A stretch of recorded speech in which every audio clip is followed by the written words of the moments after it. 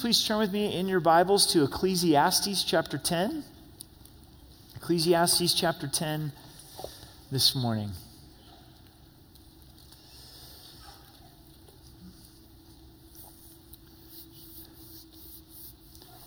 Let's pray together. Father, we come with a heart of joy this morning and thanksgiving. Thank you for your love for us, your consistent character and your promises. Thank you for the mercies that are new this morning. Thank you for the beautiful weather that we get to enjoy today. And God, would you come and speak to us in this area of wisdom and foolishness and allow us to grow in wisdom. So we invite you here in Jesus' name. Amen. So wisdom is to pay attention to the gas light that comes on in your vehicle. I think I've probably ran out of gas 5 or 6 times, but I don't know for sure. It's been that many times. Because the gas light comes on, and it's always a game for me of how much I can go before I run out of gas. I read the owner's manual, I've got 3 gallons of gas, and I do the math and all those types of things. But apparently my math's not very good because I run out of gas. But, however, my wife has never run out of gas in her driving career. Why? Because she responds to the gas light. The gas light goes on, and she's like, I better get to the gas station. And in all reality, she usually fills up before the gas light ever comes on. Wisdom is knowledge applied. That's the definition of wisdom. So wisdom's not just knowing that your gas light's on. Wisdom is responding to it and taking the time to go fill up at the gas station. But foolishness knows that the gas light's on, but decides, I'm not going to do anything about it. I'm just going to motor on like nothing's going to happen. Jesus encouraged us to build our house upon the rock. In the Sermon on the Mount, he gives to us teachings, and he says, if you do these things, if you hear these things and you do this, you're like the person who builds his house upon the rock. But the fool builds his house upon the sand. So this theme of wisdom and folly runs throughout Scripture. As Solomon gets closer to his conclusion at the end of the book in chapter 12, he's starting to steer the ship away from vanity, meaningless pursuits, and more to wisdom and where we really do find the meaning of life. So let's begin our journey in verse 1 of chapter 10. Dead flies putrefy the perfumer's ointment and cause it to give off a foul odor. So does a little folly to one respected for wisdom and honor. Perfume, very valuable. Ointment, very valuable. So someone invests all of this money to buy the perfume, to buy the oil, and they open it up and there's a dead fly inside of it. And so instead of it smelling good, it smells terrible. And the illustration that Solomon gives to us is it just takes a little bit of compromise, it just takes a little bit of foolishness to ruin a reputation of wisdom, to ruin your reputation of character. The smell is similar to me when puke gets into a vehicle. All right? How much puke does it take to ruin the smell of a vehicle, right? No matter how hard you try, you really can't get that smell of puke out of the vehicle. You go into the garage and you're like, oh, man, something doesn't smell right. Your car sits out in the sun, oh, puke smell, right? And this is the idea. A little bit of leaven ruins the whole lump. A little bit of compromise, it really affects our characters. We're all one decision away. Isn't that humbling? Foolishness and sin's always at our door. And just a little bit of sin, a little bit of foolishness can really ruin a lifetime that's been set aside for wisdom and honor. Verse 2, a wise man's heart is at his right hand, but a fool's heart is at his left. Is this some kind of political statement? What does this mean as we face midterms here? No, it's not a political statement. At this time, when Solomon's writing, it was tradition that the right hand stood for strength and honor. And it was the left hand that was referred to as dishonor. This was so severe that we see the judge Ehud, that he was left-handed, and he stands up against the king Eglon, was able to get into the king's presence because he had his dagger on the left side. No one even thought to check the left side because it was so customary that you would only use your right hand. He was the left-handed assassin that was able to go in and get Eglon the king. So what this verse is telling us is that a wise man's heart is set in this direction of wisdom and honor. But then a fool's heart is set in the direction of foolishness. That wisdom and folly begins in the heart. Isn't that true? Solomon would also put it this way in Proverbs 4:23, to keep your heart or guard your heart above all things, because out of it flows the issue of life. So this morning, if we're saying, man, I want to walk in greater wisdom, it's going to happen in our hearts as we set our hearts apart to the Lord and to walk in his ways. In verse 3, even when a fool walks along the way, he lacks wisdom, and he shows everyone that he is a fool. Another way to put this is a fool is clearly seen. A fool advertises everywhere that he goes that he is foolish. In verse 4, if the spirit of a ruler rises against you, don't leave your post, for conciliation pacifies great offense. Conciliation is an action to bring peace or to pacify someone's anger. So if you have a ruler that is coming against you, which for us would probably be a boss, if the boss is all upset and coming down on you, stay your post. Don't run away. Be faithful in what you're there to do, and look for some type of action that can bring peace into the situation. And that can be hard to do. Don't panic. Be meek. Be wise. Try to bring wisdom to the solution. Robert, our assistant pastor, he always says, if I want to help solve a problem, I can't be a problem. And that's really stuck with me over the years. If a problem is being brought to me, if I get in a place where all of a sudden I'm acting in foolishness, I'm just adding to the difficulty. So here, maybe the boss is the one who's being the problem. The boss is the one who's starting to get upset, is to stay in that place of peace and see how you can make peace. Jesus said, blessed are the peacemakers, for you shall be called the sons of God. I look a lot like my dad, so all growing up, it was like, oh, you're Glenn's son, you're Glenn's boy. If I want to know what I'm going to look like in my 60s, I just look at my dad and I go, that's exactly where I'm headed. When we make peace, we have the resemblance of our Father. People are able to look at us and say, you are like your heavenly Father. You'll be called the children of God. In verse 5, there is an evil I've seen under the sun, as an heir proceeding from the ruler. Solomon begins to describe the foolishness when it's in a position of authority. He says, this is an evil that I've seen under the sun, is that a ruler walks in error, or a ruler walks in foolishness. Why this makes this difficult is because when someone's in a position of authority, it affects people's lives, doesn't it? And so their foolishness has a bigger price tag that's placed on it. In this reality of voting and elections, it's an interesting time in our country. And I would just encourage you to go ahead and take voting seriously. To say, man, God has given us the freedom to be able to vote. Is voting and political leaders the most important thing? I don't think so. I'm going to be really honest about that. I don't think that's the most important thing. I think Jesus is the most important thing. I think the gospel is the most important thing. But is it something that we should engage in because we want to be salt and light? Absolutely. So take the opportunity to vote, get informed, look at the candidates and the issues through the lens of Scripture, because when a person is in authority, it affects the land, doesn't it? So whoever gets elected is going to impact our country, and a country's blessed when they have godly leaders. Verse 6, folly is set in great dignity, while the rich sit in a lowly place. Solomon is processing wisdom and folly under the sun. He sees that sometimes foolishness gets set in great dignity in this life. And we've seen that, haven't we? Sometimes someone is very foolish. Maybe they even have a hard heart towards God, but society and culture sets them up in a place of great dignity. In verse 7, I've seen servants on horses while princes walk on the ground like servants. This is the social order in reverse, and it bothers Solomon because he's the king. But for us, we would rejoice. For us, we'd go, hey, this is great because we're the little guy. And we're like, man, the servant's finally on the horse, and the prince is walking around like a servant. But to Solomon, this was disturbing to him.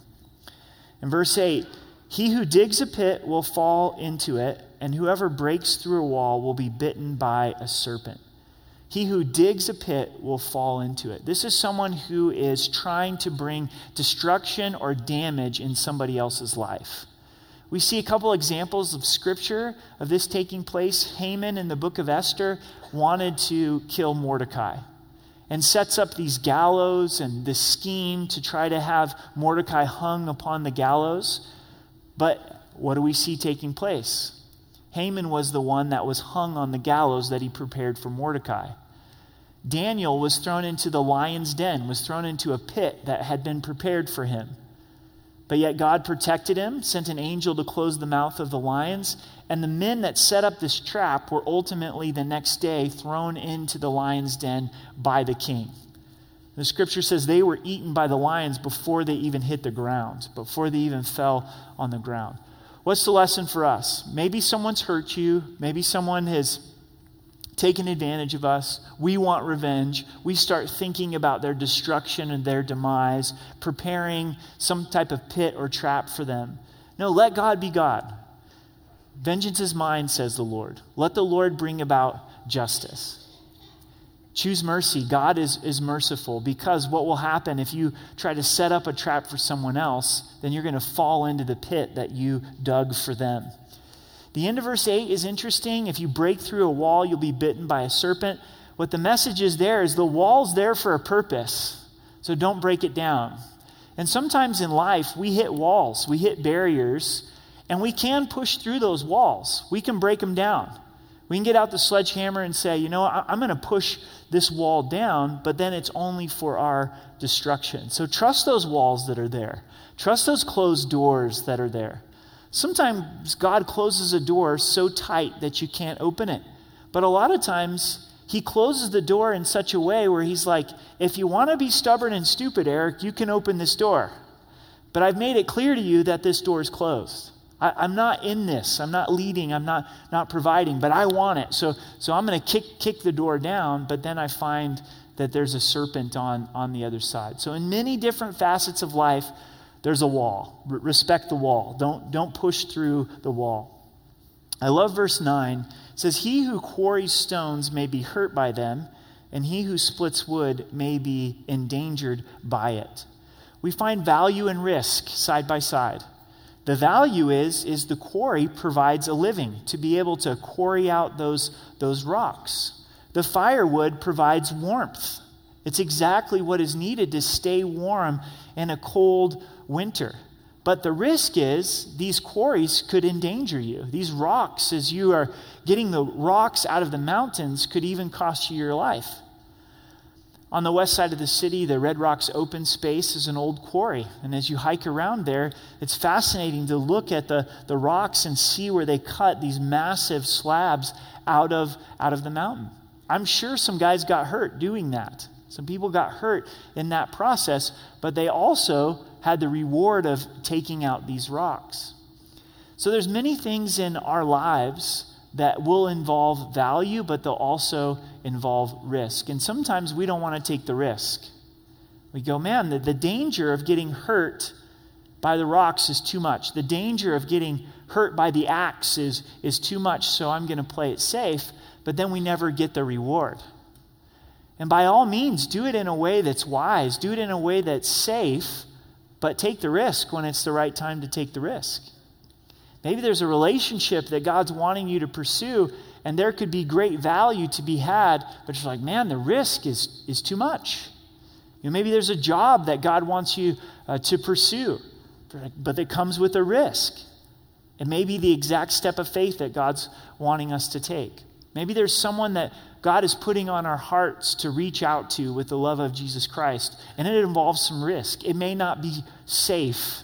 It may not work out well. There may be the fear of rejection, but it's worth it. And a lot of times God puts us in that place of saying, trust me, go ahead and take the risk and see what I would do. And does it always turn out? Does sometimes you get hurt in the quarry? Absolutely.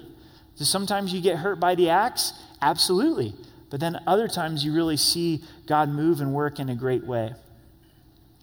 Verse 10, if the axe is dull and one doesn't sharpen the edge, then he must use more strength, but wisdom brings success.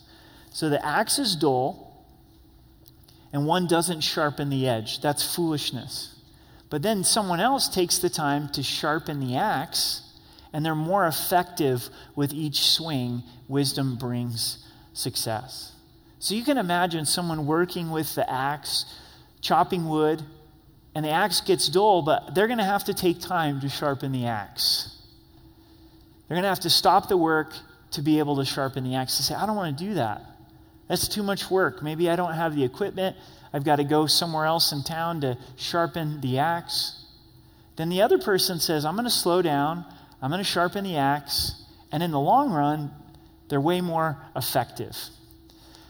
When I do projects, they usually don't go too well.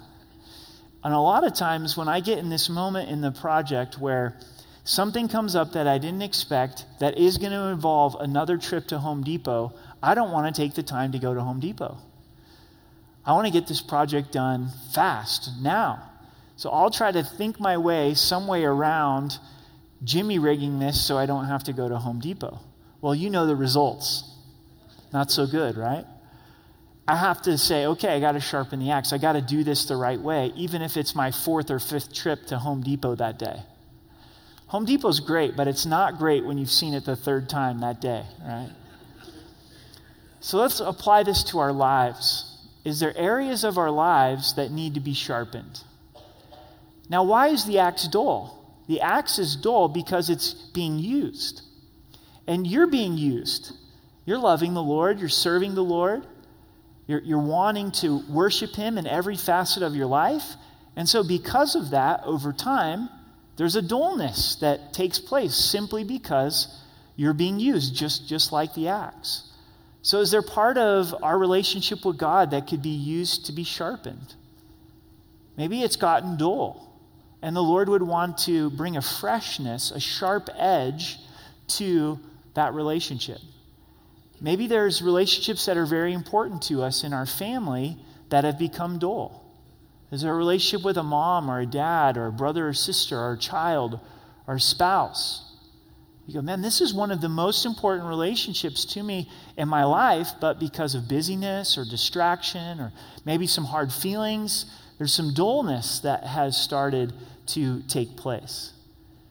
Maybe it's a spiritual gift that God has given to you. When we receive Christ as our Savior, He gave us spiritual gifts, and God wants to sharpen that gift.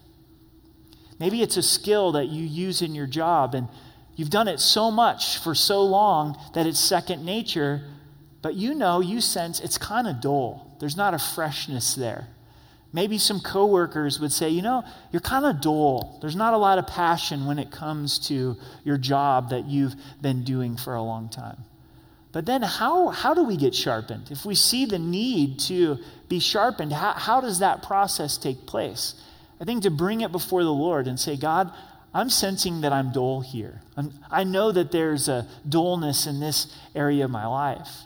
And to start to look in the Scripture, is there a promise from God's Word or a challenge from God's Word that would speak into that particular area? God's Word's sharper than a two-edged sword. God's going to use His Word to sharpen us. God's also going to use the body of Christ, brothers and sisters in Christ, to sharpen us. Sometimes it may be someone's personality that rubs us wrong a little bit. That's God sharpening us. Maybe it's a brother or sister that loves us enough to challenge us. Say, I'm going to care about you to speak truth into your life so that you can be a little bit sharper, you can be a little bit more effective. God will also use trials. He'll use circumstances. God doesn't waste anything. So there may be pain in our lives that we go, why is this continuing to be hard in my life? Why has God not allowed me to get out of this circumstance? It could be because God's wanting to use that to sharpen me. We need to surrender to the process of being sharpened and say, it's worth it. I'm going to put myself in God's hands as God's instrument and say, even if this is painful, it's worthwhile. God, I want you to sharpen me. because then the end result is you're more effective. The end result is you don't have to use so much strength to chop the wood because there's a sharpness that's about us. And that's the hard part for me, is to say, I see the value of being sharpened and I want to be sharpened, but I'm not sure I want the process. I'm not sure if I want the pain. And at least in my life, the sharpening or the sanctification or the growth seems to not happen till I surrender to it. Until I say, okay, Lord, instead of trying to get out of this, I'm going to say yes to what you want to do in my life. In verse 11, a serpent may bite when it's not charmed. The babbler is no different. So a snake, unless it's charmed, may bite you. And the fool or the babbler needs to be charmed at a certain point so they don't bite you. And this is kind of above our pride. Our pride says, look, you're being a fool. You're coming at me with all of these vain babblings, these vain words. I'm not going to try to charm you or pacify you or respond to you with meekness. I'm going to give you what you deserve. Punch you in the face, right? It doesn't work out very well. Returning evil for evil results in more evil. How is this lived out in our daily lives? People are more and more angry on the road. Maybe you haven't done anything wrong, and someone just loses it and starts getting angry at you on the road. Man, that's hard. Everything inside of you is like, I'm going to teach this babbler a lesson, right? I'm not backing down to this. Someone needs to stand up to them. But then if you do that, all of a sudden it can escalate into a very dangerous situation. It may be time to charm them a little bit. It may be time to just pacify them and let them go. It takes great wisdom and great self-control to realize I'm dealing with a babbler here, and if I don't respond with some charm and some tact and some common sense, I'm going to get bit. So it's better to use some tact and not get bit. In verse 12, the words of a wise man's mouth are gracious, but the lips of a fool shall swallow him up.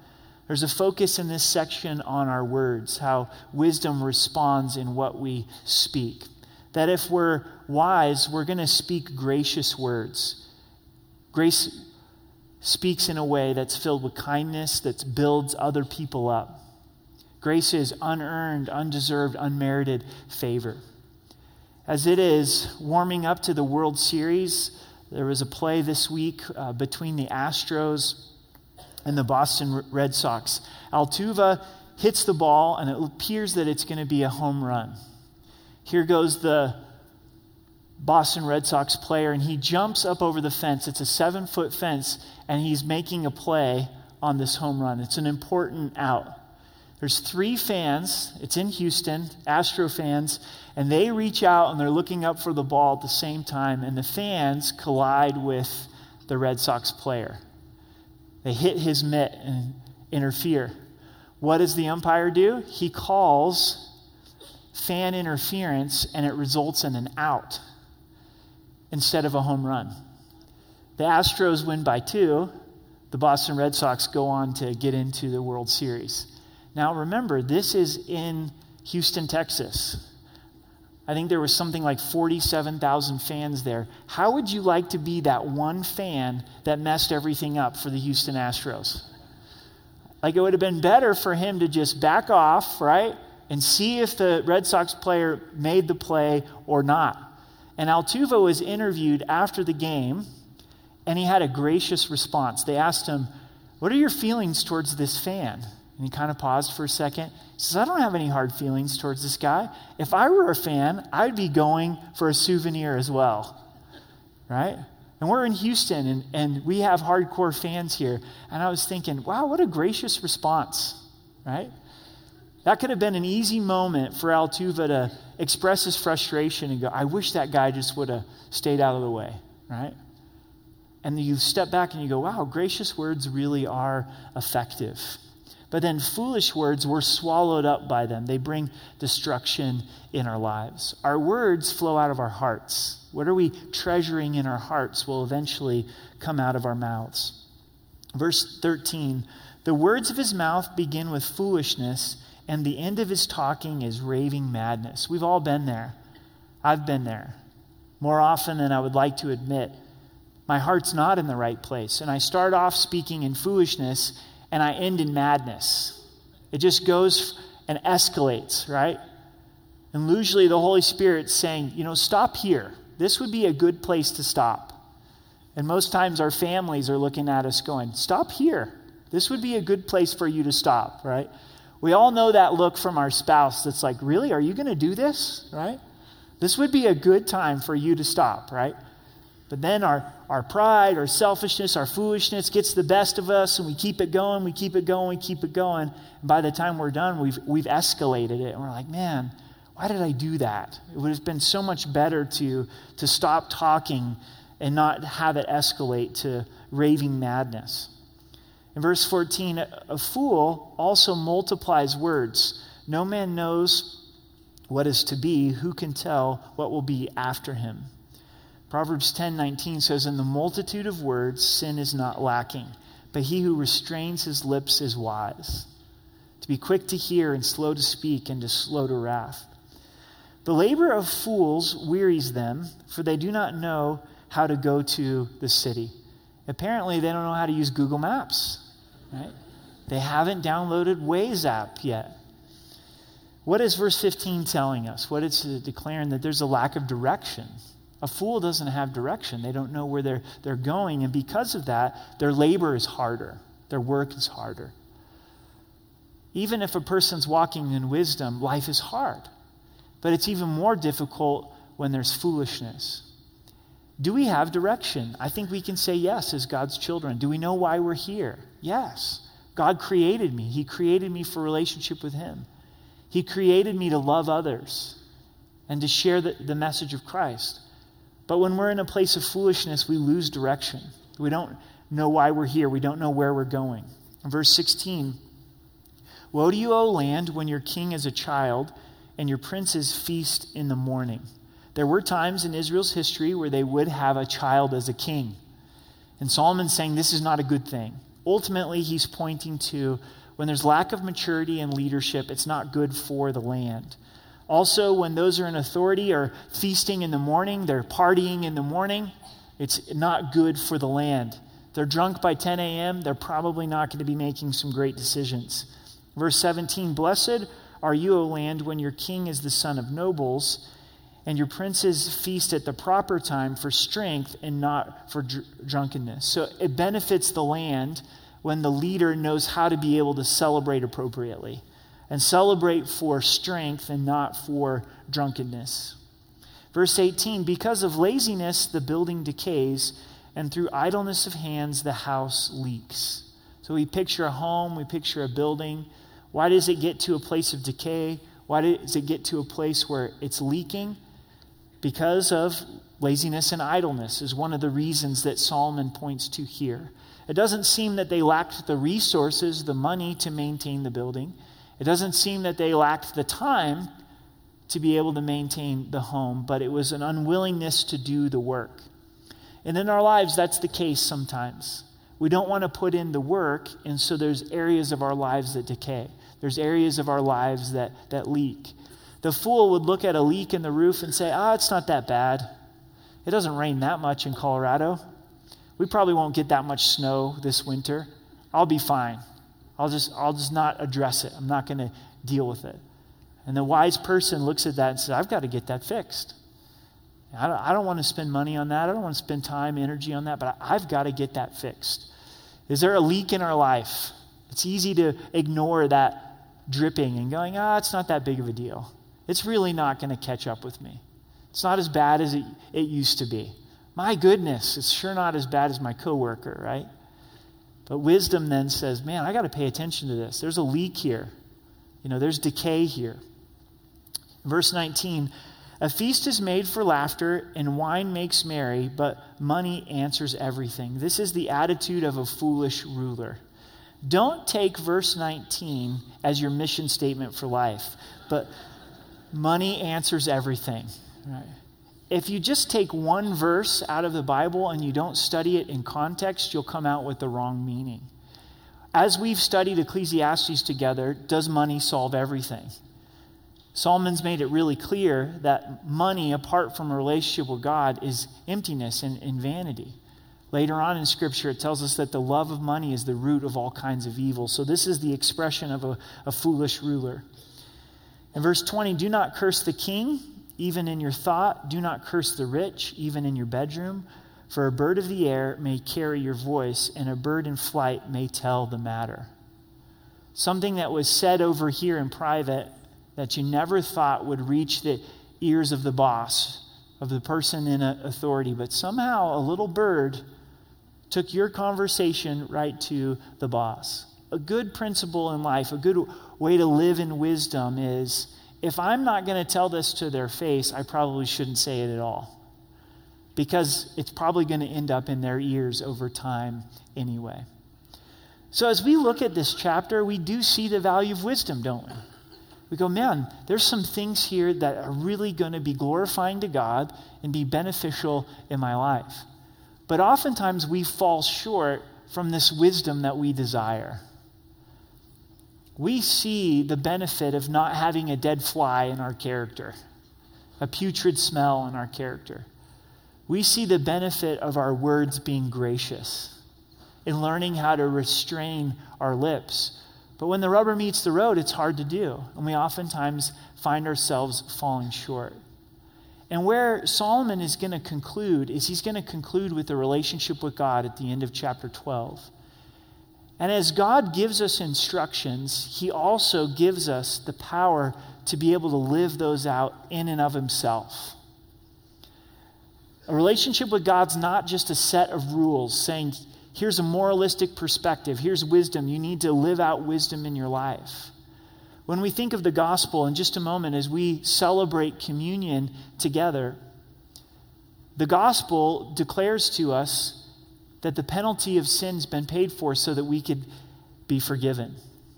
But also, the gospel tells to us that the power of sin is broken because we identify, we're unified with Christ's crucifixion. We're unified with his burial and his resurrection. It's Christ, it's our belief in Christ that empowers us to be able to live in a wise manner. Jesus made a powerful statement. He said, I am the way, the truth, and the life. No one comes to the Father except through me. Jesus didn't say that he was a way. He didn't say that he was a set of rules or a system of wisdom. He said, I am the way. Let's go back in time a few years to where my kids are little. Let's say one of them is 2.5 years old, just potty trained.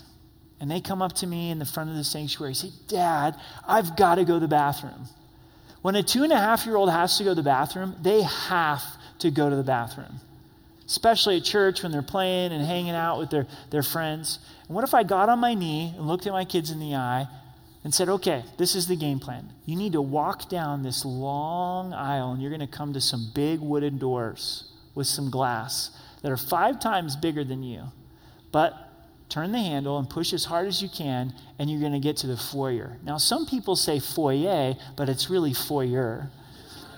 And once you're in the foyer, then you're going to take a right. You remember what your right hand is? Yeah, take your right and go down to the side. You'll find a little hallway. If you get to a narrow door, you've gone too far. There's going to be a drinking fountain, and then there's 2 restrooms. Now, you need to make sure you pick the right restroom, right? And explain to them the male, men and women restroom and go in there. How many of you think that they would actually make it successfully to the restroom? Not a chance, right? Now, this is a risk, but what if I picked him up and put him on my shoulders? You get the risk at that point, right? And we V-line it. We just book it for the bathroom, and I help them in this process of using the restroom. What's the difference? I've become the way. Now, the first time, I described the way. I said, here, this is what you need to do. This is what you need to do in order to be successful. And I think a lot of times that's what we gain as an understanding of the Christian life. We hear a lot of teaching about wisdom. Say, this is what you need to do. This is the godly life that God wants you to live. And we're like, right on. That's awesome. I want to live in that way. But we can't succeed. because we're only going to succeed as we are in relationship with Jesus Christ. Jesus says that he's the vine, and we can't do anything apart from him. We cannot bear fruit apart from him. So it's walking with him, it's trusting him, it's following his lead, it's saying, Jesus, you help me. You're asking me to live in this way, so will you empower me to be able to do it? I'm willing. I see the error of my way. I'm ready to follow you.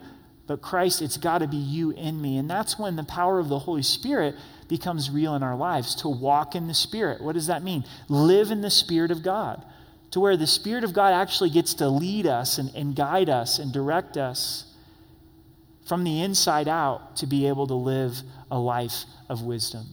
So as we take communion this morning, let's be reminded that the penalty of sin has been broken in our lives, but also that the power of sin has been broken.